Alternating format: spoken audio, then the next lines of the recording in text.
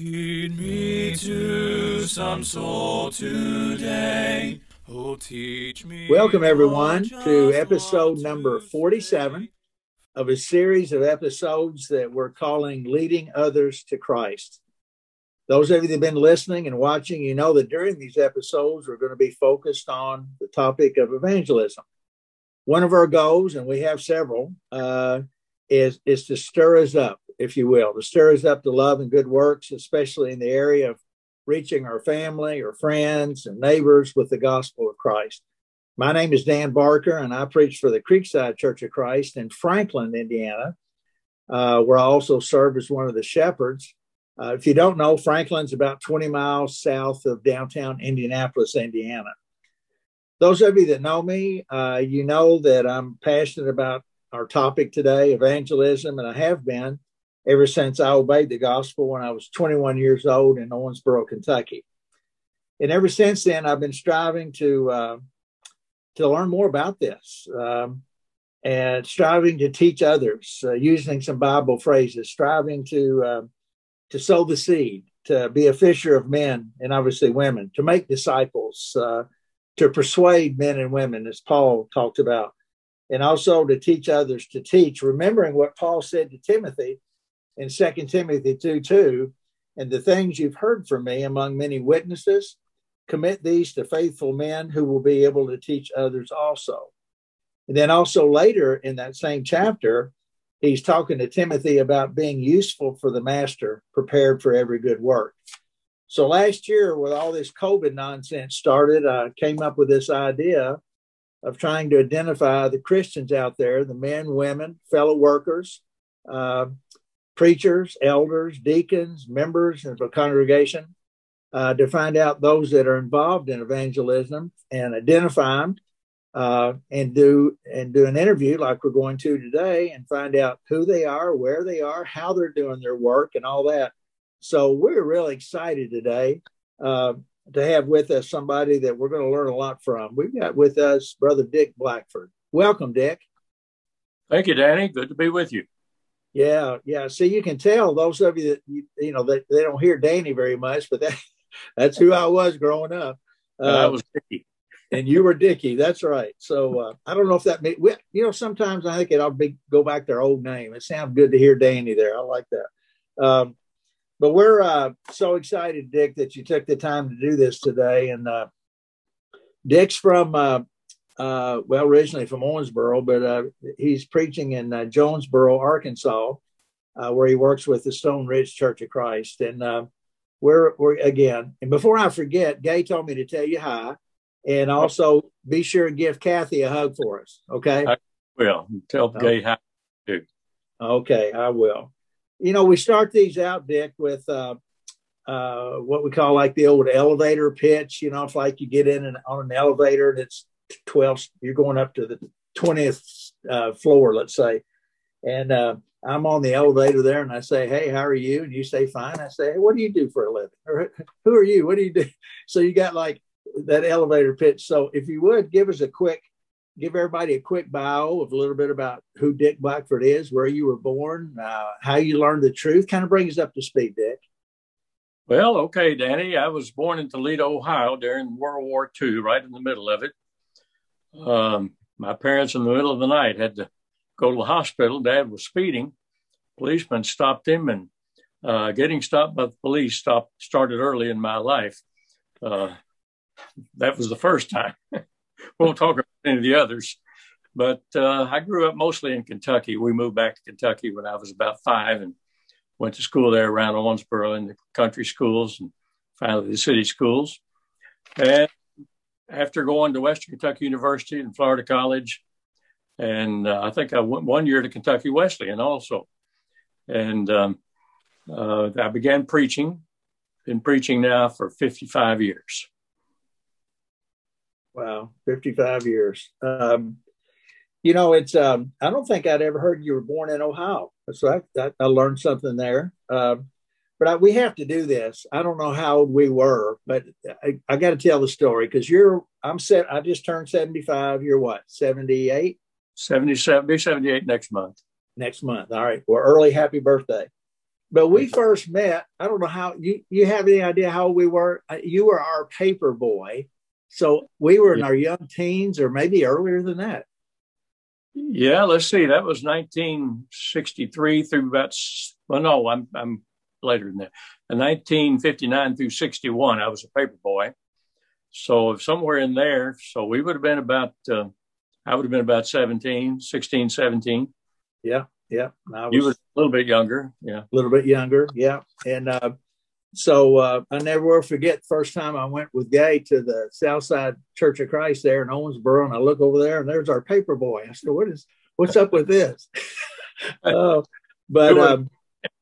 Yeah, who would have thought that, right? But there were others there that I saw too that I knew from in town, and that really impressed me. But Dick, it's interesting these interviews we've had, and I'm so glad that I have known you for so long, and it's great. Isn't it awful though that we haven't been able to keep in touch? I mean, maybe we can work on that here. But I've met so many people like this. I haven't met them in person yet, but I know I told you this the other day. But every time I think of the Blackfords, I think of your mom and dad, Lyle and Jean Blackford, and how much they helped Danny Barker when he first became a Christian there in Owensboro, and how much they encouraged Gay and I. And I will always remember that. I mean, and that's the type of thing that we're supposed to do. But I love hearing your dad tell the story about one time I was teasing him, or he brought it up, but because he had hair kind of like mine, but he stole it. I said, "You're not supposed to steal. You're stealing hair from one side of your head and trying to cover up the other." You sure did have to cover up. Yeah. But anyway, well, listen. Tell us a little bit about the group there at Stone Ridge, if you would. Okay, this congregation has been in existence since the 1960s. I've known of it for some time. I held a couple of meetings here before I ever moved here to work. And at that time, I had no idea I would be working here, but I've now been here 14 years. We built a new building about 5 years ago.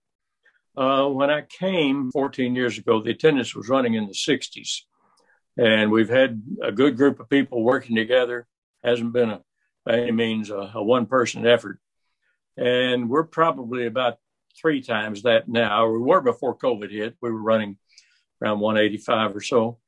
We're about 75% back up to what we were before COVID. But a good group of people here. We've got some good elders, and they've always been supportive. And anything that I have needed, they've never said no. And they're willing to spend the money on the Lord's work, and I appreciate that. And they're willing for me to participate in all kinds of endeavors like that. So we're on Airport Road in Jonesboro. And if you're ever in this area, we'd be glad to have you come and visit with us. Well, thanks for that. It's so many things. It's funny when I do these, but especially thinking about you, and my mind's just kind of spinning with all the different connections and that our time will get away from us. But, just several things you said there, they're so important. The support of the elders, the support of the congregation. I remember Max Dawson. I think he was the one. I think you said you knew Max from Texas, yeah. But I think he used the phrase that evangelism was in the Dallin Rhodes DNA. It's just a part of the group, and I think that it has to be done at Dick. It has to be. Go ahead. And we have some young families here, young couples, some newlyweds that are very evangelistic, and they're getting studies with people, or else bringing them to me, and so it's a good combination of people, and haven't been any problems. I have to knock on wood sometimes because we've avoided the problems that a lot of congregations get into, and so from that standpoint, it's been a good work, and I of course appreciate the support of all the members here. Well, it's, of course, with my coaching background, I use the word team a lot, but it really is the body, our body works the way God made us, and the congregation, the way the church is supposed to work, the way Jesus said what he had in mind is everybody working together as a team. just like you said, they bring studies, set up studies and bring them to you. Let's go there a little bit. Do you have a particular study that you use? Is there one particular one that's that you modified or designed that you like to use when you sit down with somebody? Basically, I do, but sometimes I have to try to tailor make it depending on the person I'm studying with, what their background is, and how much knowledge they may already have.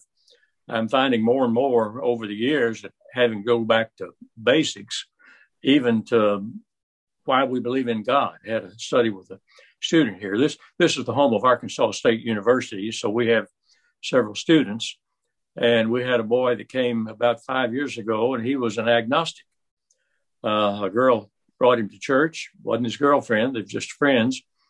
And we got a study with him, and he ended up obeying the gospel, and he's really been zealous ever since then. He went on to receive the highest award that any student can receive at Arkansas State University, and he was the only student on the podium when he graduated to speak to the audience. And wow, he has really come a long way.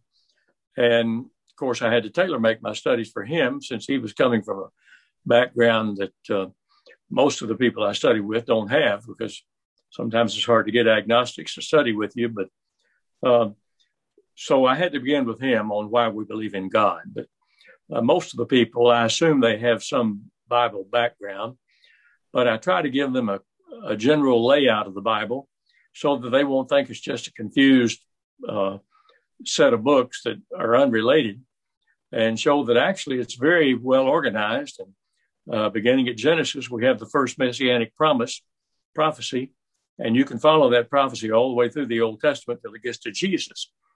So they're kind of impressed with that for 20 generations, or 40 generations rather, for 2,000 years, a son was born and grew to manhood, and had a son who was born and grew to manhood until Jesus came. And that's kind of unusual for that to happen, because promise was made to Abraham. But when we think of Abraham Lincoln, his genealogy was wiped out in 2 generations. And this one went on, in the Bible, went on for 40. So some evidence is there to give them confidence in the Bible. So those are some of the things I began with. And then authority. Yes, yeah, authority is so important. But yeah, just something as simple as what you just said there, the 40 generations, and comparing it to Abraham, is things like that I have found that help people think. I hadn't thought about that, right? Just to get people to think and to look at the evidence, if you will, and to recognize the authority. I've asked this to several people, and I've got some notes here, and I want to ask Dick, of all the things that you could have done growing up, and I don't know if when you were little, somebody said, Dickie, what do you want to be what are you going to do when you grow up? Remember they used to do that? What are you going to be when you grow up? Yeah. Why did you decide to do what you're doing? Why is Dick Blackford so passionate about leading others to Christ? Well, you mentioned earlier my parents. My mother was the student. She was educated. She was the valedictorian in her high school class, small class out of West Louisville. But Dad only had about a 7th grade education, so he wasn't that knowledgeable, but he was very zealous. And he used to keep a bunch of tracts up over the sun visor in the car. And when I would ride in the car with him, he would always stop in a grocery store or a gas station or something. And he'd grab some of those tracts and go in there and hand them out and talk to people and invite them to come to services. It used to aggravate me at the time because I didn't understand the importance of what he did. I was just in a hurry to get somewhere. Sure. And home, it wasn't anything momentous was going to happen. I just wanted to go. But at the time, I got aggravated. But now I look back and see what an important thing that was and what an example it was. And his zeal for inviting people to services kind of was the main thing that happened. Of course, we used to have a lot of preachers visiting our home, and that had an influence on me too. They were coming up from David Lipscomb College at the time, and I enjoyed being with them and hearing them talk. And I guess that's kind of basically how I got started. But you did mention something earlier. You mentioned 2 Timothy 2 and verse 2. In the Great Commission, we kind of have the same thing.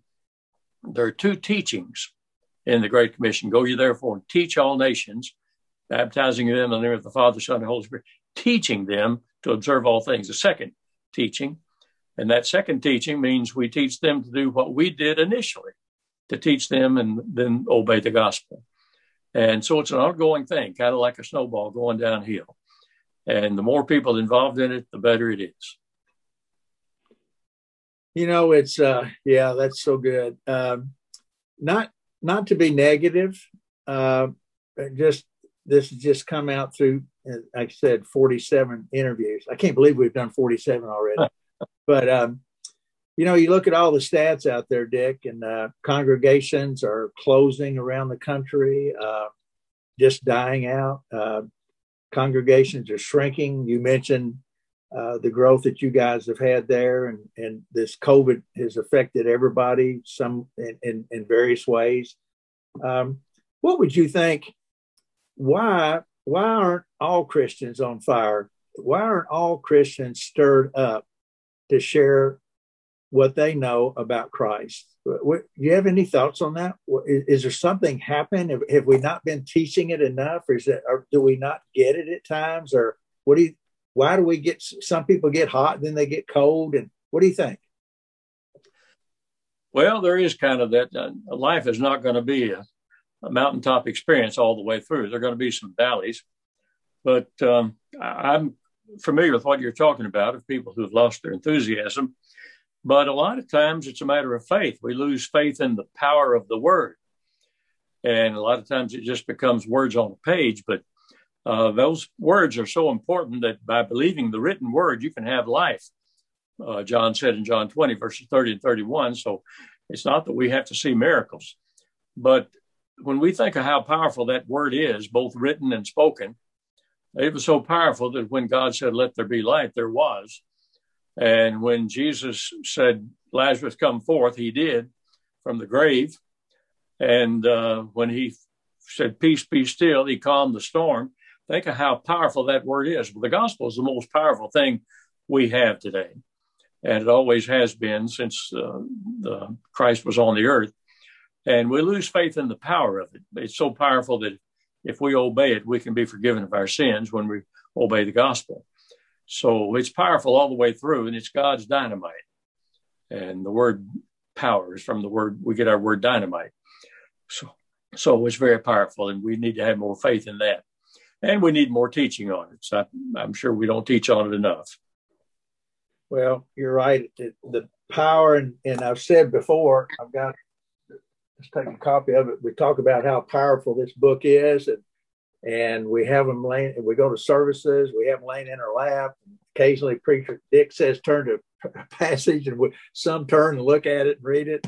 And we talk about how powerful it is, and so many don't even read it, don't open it up. But we don't realize what a gift this is, that we even have it.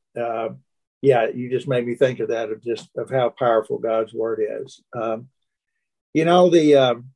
Is there anyone, I mean, you talked about your mom and dad, and I certainly appreciate them and love them.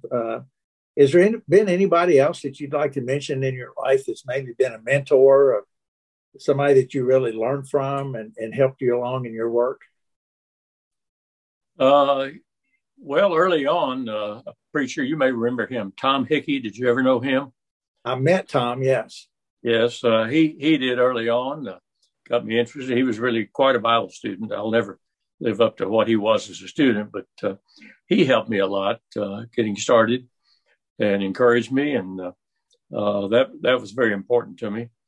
But can't think of one person in particular. There's been a lot of influence in my life that I'd like to be able to mention, but well, you know how important, the Bible talks about Barnabas and being the encourager that he was, but we all need to be encouraged. This has encouraged me today that you agreed to do the interview, and it's great seeing you. But we need that, don't we? We need to have Barnabases in our life. And we need to have Timothys in our life, where we can do like Paul said, to teach Timothy so that he can teach others. And it's a snowball, like you said. And then I think, too, one thing that I've seen is that it's contagious. Once you start doing this and you see somebody obey the gospel, just the joy that comes with that, and you go, wow. And you see that power at work. You want to keep it going. Well, that's interesting. A lot of times when I've had young men here that would study with somebody or bring them to me to study with them, I would encourage them to do the baptizing rather than me do it, because I thought it would really mean something to them. And I'd even give them baptismal certificates that they could fill out and give to the person that was baptized. And I said, the reason I'm doing this is because when you do it once, there's something about it that makes you want to do it again. Yeah. So it'll be helpful to them. So I think that's happened because we've had some young men here that have had some multiple baptisms, and I've encouraged them to do the baptizing rather than have the preacher do it. And I think it helps. No, I think it helps a lot. And just to be able to experience that whole process is amazing. There was a reason, of course, we know the whole story, but after Stephen was killed and the Christians were scattered there from Jerusalem, I mean, they were on fire. Even with all the persecution that was going on and the intimidation and everything, they were out trying to, not everybody, obviously, but it sure seems like a lot of them got it and they wanted to share. Well, they did. And I think there's a secret, well, not a secret, it's right there in the Bible in Acts, chapter 4, I guess, where after they appeared before the Sanhedrin, they prayed for boldness. Yes. And that's in verse 29, I believe. And 2 verses later, they got up and spoke boldly. So that prayer was answered really quick. And I think we need more boldness. And so far as getting Bible studies, there's not any deep, dark secret for that. I've found that if you ask enough people, some of them will study the Bible with you. You may get a lot of negative responses, but I try not to dwell on those. And even the parable of the sower, only one of the 4 was good soil and receptive to the word. So it's better not to dwell on the negatives, the ones that don't study. But I believe the Lord is teaching us there are people out there that will study. You just got to seek them, seek the lost. And that's true. Seeking is part of it. We not only seek the Lord, but we seek the lost. Yes. Something we started saying where I am is we rejoice. There's great joy when somebody obeys the gospel, but we've talked about celebrating the sowing. Yeah. To have joy and to realize that if I'm doing that, God's going to give the increase anyway, and the numbers, if you will take care of themselves. Like you said, if you ask enough people, there'll be 1 out of 3, 1 out of 5, whatever it is. But just the joy of knowing that you're doing what the Lord wants us to do, that I'm being useful by trying to share this with somebody. So celebrate the sowing. I like that. I do too. Thank you. What would you share? I've been calling them conversion story. I know you've got a lot of stories, and it's not fair really to narrow it down to one, but what's one conversion story that comes to mind that you'd like to share with everyone? Well, I've thought about that. I guess nearly everywhere I've lived, there's been the one that stands out more than others. When I first started, I was still in college at Western Kentucky when I started preaching about 60 miles from there over in Muhlenberg County. And the first person I baptized was in 1965. And he went on to preach the gospel and preached the gospel up. And of course, he was up in years. He eventually had to quit because of his age, and finally he passed away. But he's the first one. Some others, I studied with a family here in Arkansas. This would have been back in the 70s. It was a black family, large family. There were 11 children, and they lived on what was called at that time a plantation. And they worked on the plantation. The father couldn't read, but the mother could, and got to study with them. And we sat in a little 2-room building that had one light hanging down out of the ceiling, one bare light bulb. And wow. We got in a circle around that light bulb. And since the man didn't know me, I said, well, I don't want him to be in a position of having to decide whether he trusts me or not. So I would have his children do the reading of the scriptures when I would make a point. And I think that impressed him, hearing his children read. And he and two of the older boys obeyed the gospel from that. And that family all grew up and became successful. Another one that happened there, and this one's kind of interesting to me, a man and his wife, and she had a denominational background. His mother had been a member, but he was going along with everything I was teaching, but she was arguing with me. And I was getting kind of depressed over that because every time I tried to make a point, she would argue with it. And I was really feeling low by the end of the studies. I think we studied for about 5 weeks, once each week. When it got down to the end, she was ready to obey the gospel, and he wasn't. Wow. What in the world happened there? I totally misread that. But she was testing her beliefs. That's what she was doing. And when she was hearing these things be answered and seeing that her previous beliefs wouldn't stand up, she was ready to obey the gospel. It was 2 or 3 months after that before he obeyed the gospel. So I decided it wasn't my job anyway to try to predict the outcome. It's just to sow the seed and let it fall where it may.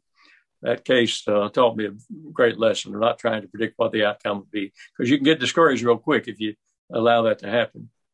Well, yeah, you sure can. But we all do it, don't we? It's like, oh, I think he's getting it. I think she sees this, or boy, that was a great question that she asked. And, another thing that I like to do is, I brought this up several times, and I do it personally, but there's a lot of wisdom. Remember when Jesus sent out the 12 2 by 2, sent out the 70 2 by 2 of working with someone.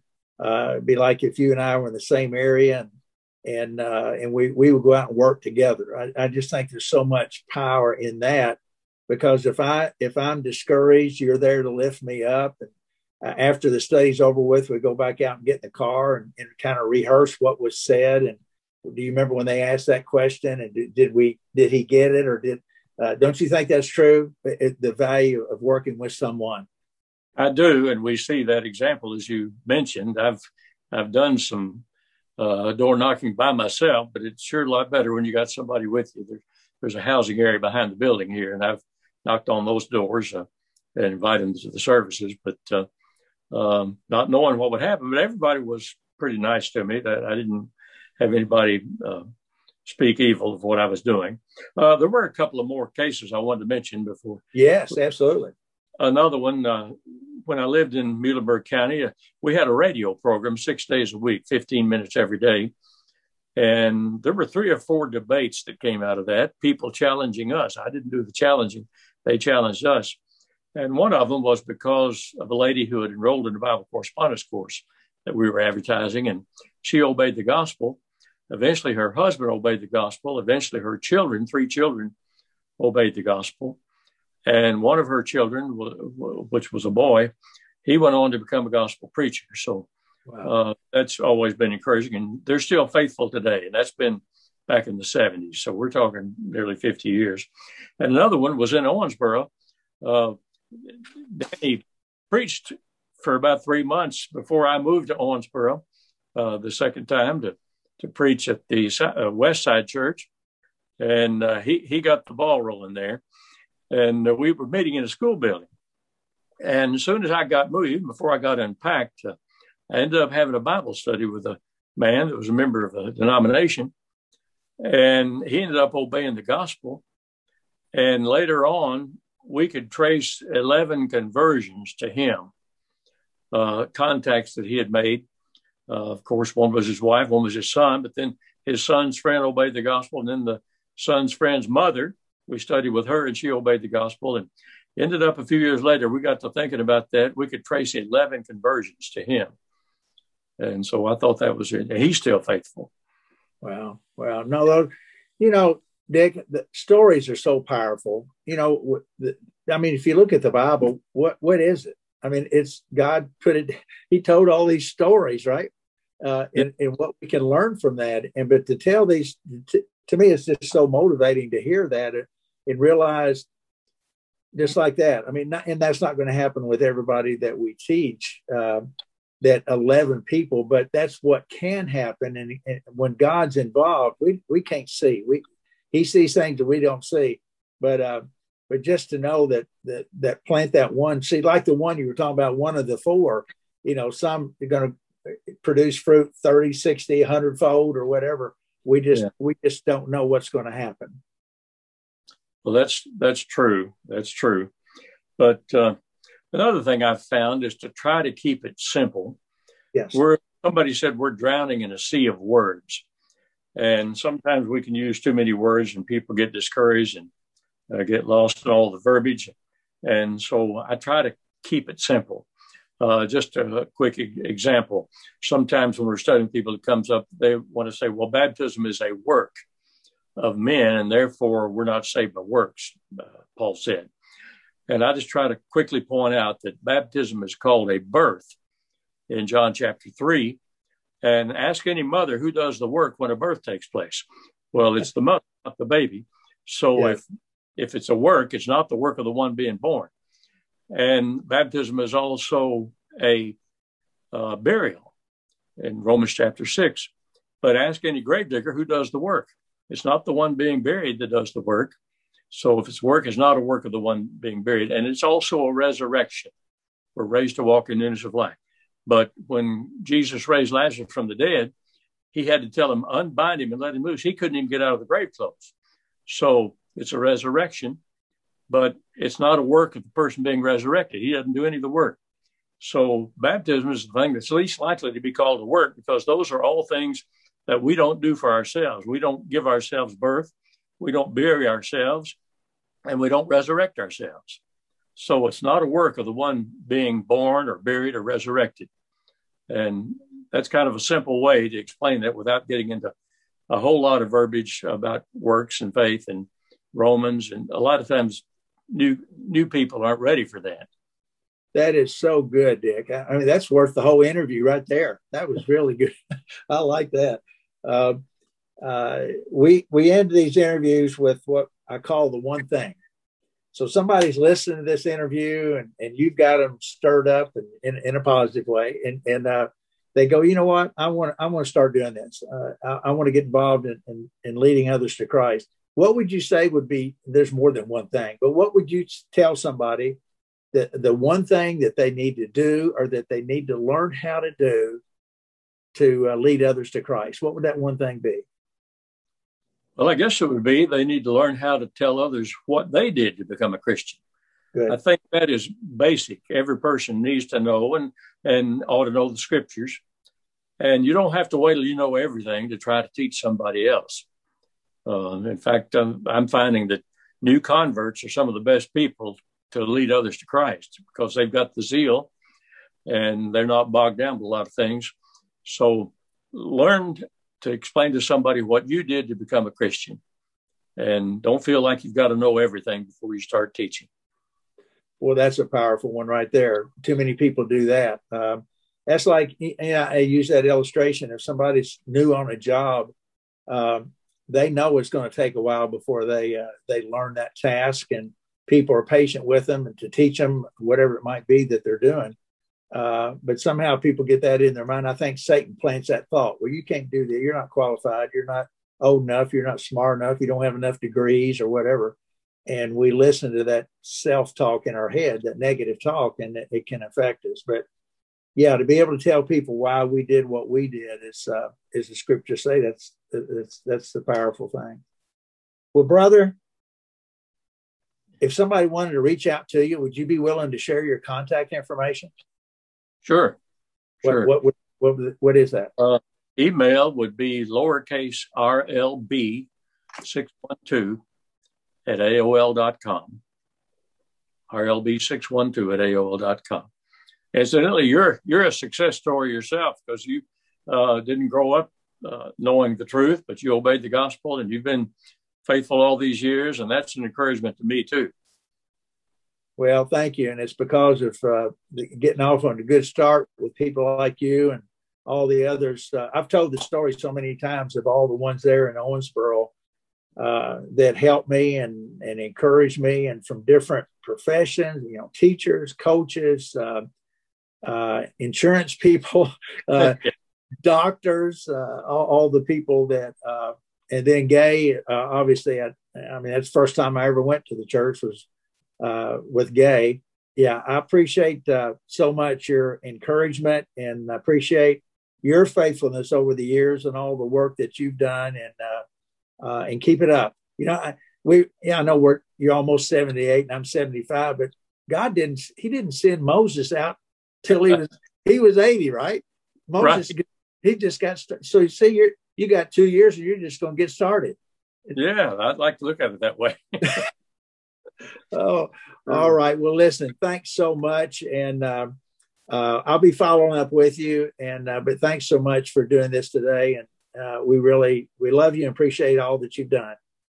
Well, thank you, Dan. It's a pleasure being on. Give my love to your family. Thank you so much. Melt my heart and fill my life. Give me one soul today.